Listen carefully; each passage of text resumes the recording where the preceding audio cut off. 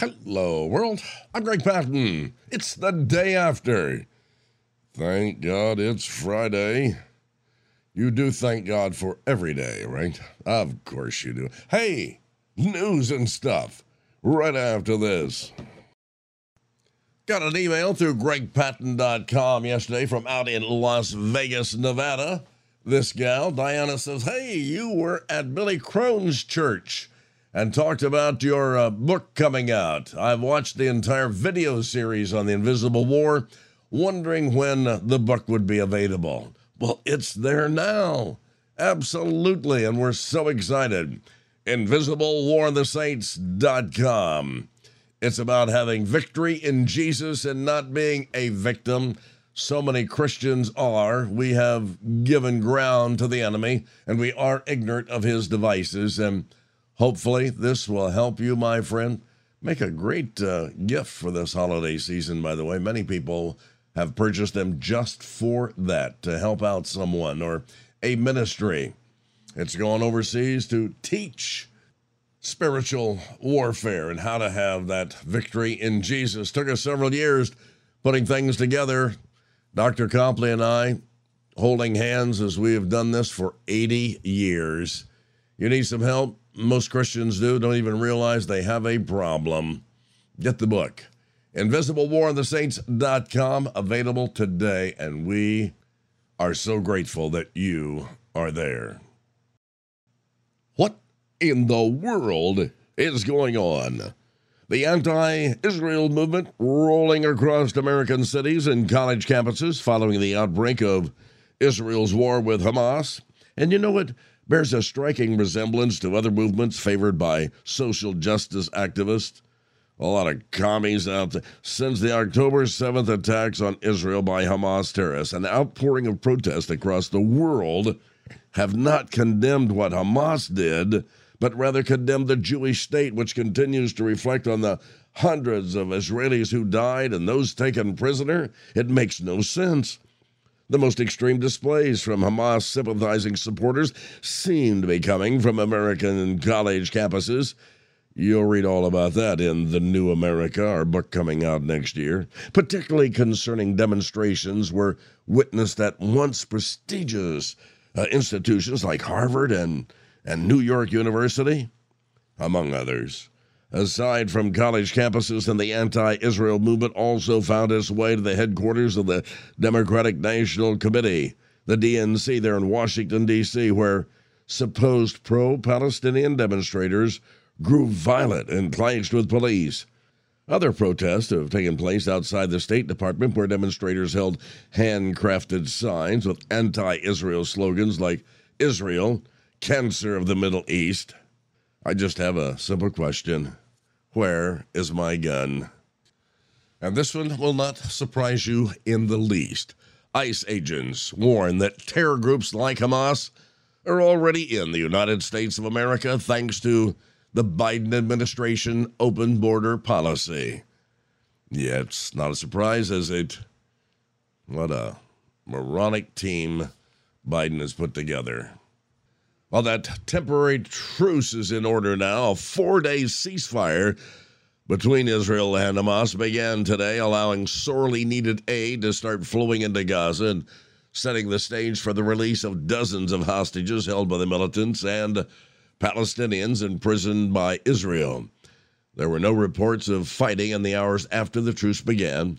The deal offered some relief for Gaza's 2.3 million people who have endured weeks of Israeli bombardment and dwindling supplies of just the basics in life, as well as for families in Israel worried about their loved ones that were taken captive. Yes, indeed. Well, you know it wasn't Sleepy Joe thanking God yesterday. Well, then who did? Oh, Donald Trump's holiday message. We give thanks to Almighty God. Yes.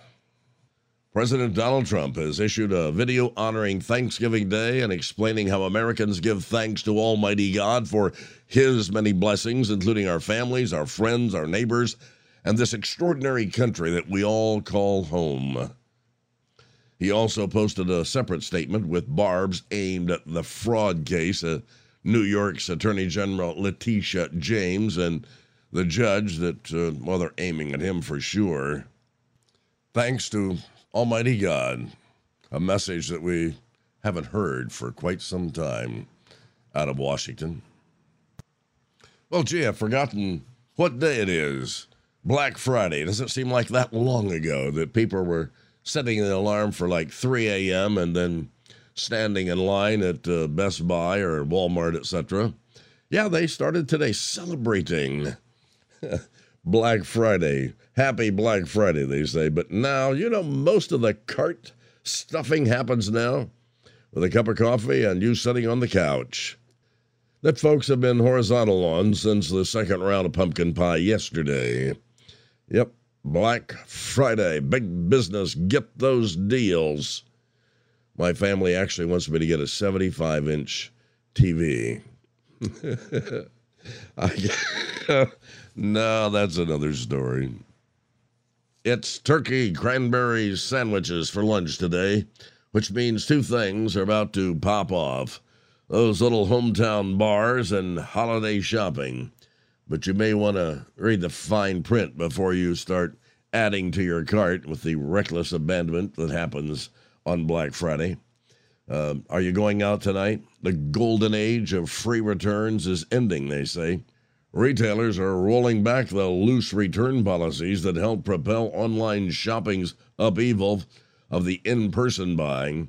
An estimated 44% of retailers now charge customers a fee to send something back. That's up from 33% in 2021. Retailers that now charge customers in some areas to send things back: American Eagle, Saks Fifth Avenue, H&M, lots of them. Why are they doing that? Processing returns cost a lot of money. $165 million for every $1 billion of merchandise they sell, according to the National Retail Federation. So now you're going to have to pay. Amazon, they're feeling the crunch. The e-commerce giant, which led the free return movement, brought in nearly $514 billion in revenue last year and paid $84 billion to process returns, more than twice as much as it did in 2019 when the company paid $280 billion. They say Amazon's now charging $1 for returns. And so many things I'm not keeping up with. How about you? Are you familiar with the reverse logistics industry that has sprung up? Yeah, as retailers crack down on returns to avoid hearing another "it was broken when I got it" excuse, some companies are counting on you to send your holiday gifts back, and there comes the reverse logistics industry. It's sprung up in recent years, taking advantage of more than $300 billion in things we return every holiday season. Reverse logistics, or the supply chain processes of returns, is a little-known but rapidly growing sector of the economy in America. It's a booming business alongside the rise of online shopping that started during the pandemic. Yep, reverse logistics it's called. Well, Sleepy Joe and CNN's Jake Tapper did a little talking this week. Biden defended his administration's economic record, saying he doesn't think there's a recession coming, but if there is, it will be very slight, before moving on to boast about his legislative victories, such as the memorable American Rescue Plan, the Inflation Act. We assume Biden meant the Inflation Reduction Act, but Inflation Act is probably more accurate to be, yeah, it is. And the most recent $368 billion in additional spending to deal with the energy problem, the whole notion going on of global warming. Asked if the American people should prepare for a recession, Biden said, no, look, we've been saying this now.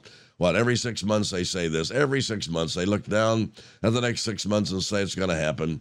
It hasn't happened. It hadn't, but there's no guarantee that there's going to be. I don't think there's going to be a recession. It's just hard to read what this guy says. And Biden, get this, makes it very clear that $1 billion, $1 trillion, $750 billion could help fight climate change or something like that. We're going to put him back in office. Even thinking about putting this guy back in office again, we have lost our ever-loving minds. Something like that. Yep. It's very clear, and it makes perfect sense to Joe. Hey, have you heard about this one from Biden? He's invoked a Cold War-era law. Yeah, in a surprising move today to pour taxpayer funds into domestic manufacturing of electric heat pumps. That's an alternative to gas-powered residential furnaces. Oh, we're going to get this electric thing going one way or another, right? In a joint announcement with the White House, the Department of Energy said the federal government would award an historic $169 million for 9 projects across, 15 states nationwide in an effort to accelerate electric heat pump manufacturing. The significant level of funding was made possible after Biden utilized the 1950 Defense Production Act to increase domestic production of green energy technology. We are not just visiting Moronville. We're living there with this guy. Well, I guess I haven't done it for a few years. I'm that frugal guy that walks through the mall and looks, never buys anything. In the old days, Mama called it window shopping. Some thoughts from Vance Havner on living in today's world. A familiar figure on the street is the window shopper, moves along gazing fondly in each store window, but then never buys anything.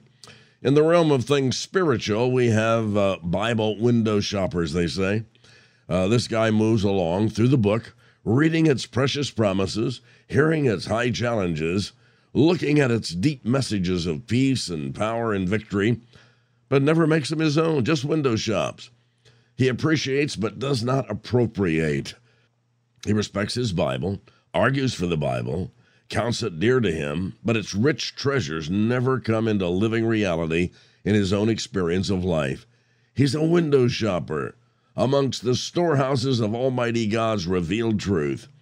On the way, he passes by where is displayed such a choice level as, "We know that all things work together for good to them that love God, to thee called according to his purpose." What a rare pearl that is, he explains. What a lofty faith does one need to believe that? So he moves on, and the treasure stays on exhibition. He does not go in and claim it for himself, though. He's a believer. It is his and is therefore for him, but he's just window shopping. How many believers loiter along the Bible store of life and come away empty? My God shall supply all of your needs according to his riches in glory by Christ Jesus. One reads that devoutly and an hour later is worrying about adversity and bemoaning the hard times in which we live. Isn't that true? They which receive abundance of grace and of the gift of righteousness shall reign in life by one Jesus Christ. Who is it that looks at that gem and lives like a pauper when God meant it to be his? He can live like a prince, biblically. All things are yours, and there are many who behold that free pass to all of God's unlimited stock, yet live spiritually almost bankrupt because they're just window shoppers. The storehouse of God's Word was never meant for mere scrutiny, not even primarily for study, but for sustenance. It's not simply a collection of fine proverbs and notable teachings for men to admire and quote as they might Shakespeare as an example. No, it's food for the soul, resources of things for the spirit, treasure for the innermost man. It's goods exhibited upon every page are ours, and we have no business merely respectfully moving among these things and coming away none the richer. The window shopper upon the streets of life often has a very good reason for not buying. He has not the wherewithal. But think about it, my friend. No believer can say that of God's riches, for the treasures of his holy word is without money and without price. Whosoever may drink of this thing freely, the Bible. Some window shop because they never have fully realized that the things of the Spirit of God can be made actual, living realities here and now, amidst this humdrum of daily rounds of commonplace things to do. Living in today's world, Others loaf along indifferent to their inward poverty, faring scantily when the banquets of God are at their disposal, and some substitute wishful longing for the practical realization of a Christ-like life. Why wouldn't you want that? The Lord is rich unto all who call upon him today. Let us have done with this idle window shopping thing. Let us go into the deep stores of his word, rummaging among its treasures, new and old alike, and come forth from every excursion laden with the bounty of the book. Well, that's good. Vance Havner, the best. And finally, I could see this happening. They say that scientists recently placed a 10-piece set of matching Tupperware into a sealed chamber. When they opened it just 30 days later, the chamber had 24 lids that did not match any of the 6 remaining containers. How about this one? Nothing gets a house clean quicker or better than a woman about to blow her gasket. And finally, this is good. A doctor can save your life. A lawyer can defend your life. A soldier can give you a peaceful life. But only God can give you an everlasting life. Where's my Bible? Life 101, right after this. Love this Christian radio station and grateful that they would carry Hello World every day at this time. You need to pray for them, and if God would direct, help them out financially. Things get tough this time of year. Our money's going every which direction, and Christian radio, how important is it to you and your family? They share the good news of Jesus Christ, tell you how to be saved, how to live this Christian life, all kinds of information coming your way through Christian radio, one of the last real vestiges of truth on America's scene today. Oh my goodness. Pray for this Christian radio station. Support this Christian radio station. And we'll thank you in advance. On today's devotion, it's the man who would not listen. From the beginning to the end, the Word of God greatly emphasizes our need to listen. God is speaking, nobody listening. You've heard that before? We rebel against the commands of God. That happens. But when we refuse to listen to his voice of correction and direction, things quickly reach critical mass. I remember playing basketball all over the place in Roanoke, Indiana when I was a kid. I loved it. Played high school and college ball. And I was always amazed that a lot of the guys who played down at the park, I noticed something odd right away. They could play really well, but they never made the team and never got any scholarships, or it was just out of the question. Many of these very talented guys playing basketball had one main problem, and it's a problem for all of us today. They wouldn't listen. No coach was going to change anything about their game. No sirree. No one could tell them how to defend better, shoot better, rebound better. They were just uncoachable. They wouldn't listen, so all their God-given talents and ability counted for 0. Every instructor knows the dilemma of having a student who won't yield. Every parent knows the pain of having a kid who wants to have his or her own way. When we see failure, wasted opportunities, heartache, this fatal flaw is always present. Hey, let's admit it's not easy to listen. King Amaziah is one of God's poster children for this kind of a problem. He's the man who would not listen. The strange thing is that this king did listen at first. He listened very closely and obediently to the word of the Lord. When he began his reign as king of Judah, Amaziah was 25 years old when he became king, and he reigned in Jerusalem 29 years, and he did what was right in the eyes of the Lord, but not wholeheartedly. After the kingdom was firmly in his control, then things changed, and he executed the officials who had murdered his father, the king. Yet he did not put their sons to death, but acted in accordance with what's written in the law in the book of Moses, where the Lord commanded, fathers shall not be put to death for their children, nor children put to death for their fathers. Each is to die for his own sins. 2 Chronicles 25, the first 4 verses. After he was established on the throne, Amaziah had to take care of some unfinished biz. His dad, the late King Joash, had been assassinated, and was Amaziah's duty to punish those men responsible for that vicious crime. Although he now had absolute power, Amaziah did not give in to the desire for unbridled vengeance by executing the assassins and all their families. This was a common practice during those rough and tumble days when royal power wreaked havoc among the people of the world. Rather, King Amaziah heeded the commandment of God and found in Deuteronomy 24:16 something special. This commandment limited punishment, no matter how grievous the crime, to only the guilty parties and not their children.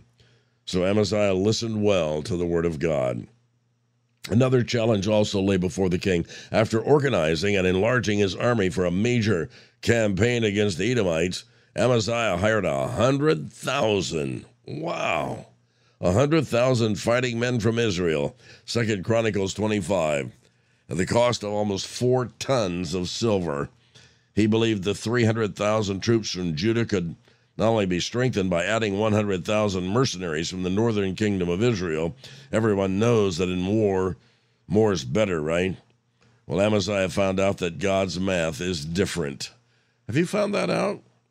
A man of God came to him and boldly declared, "These troops from Israel must not march with you, for the Lord is not with Israel." The northern 10 tribes of Israel had given themselves over to gross idolatry.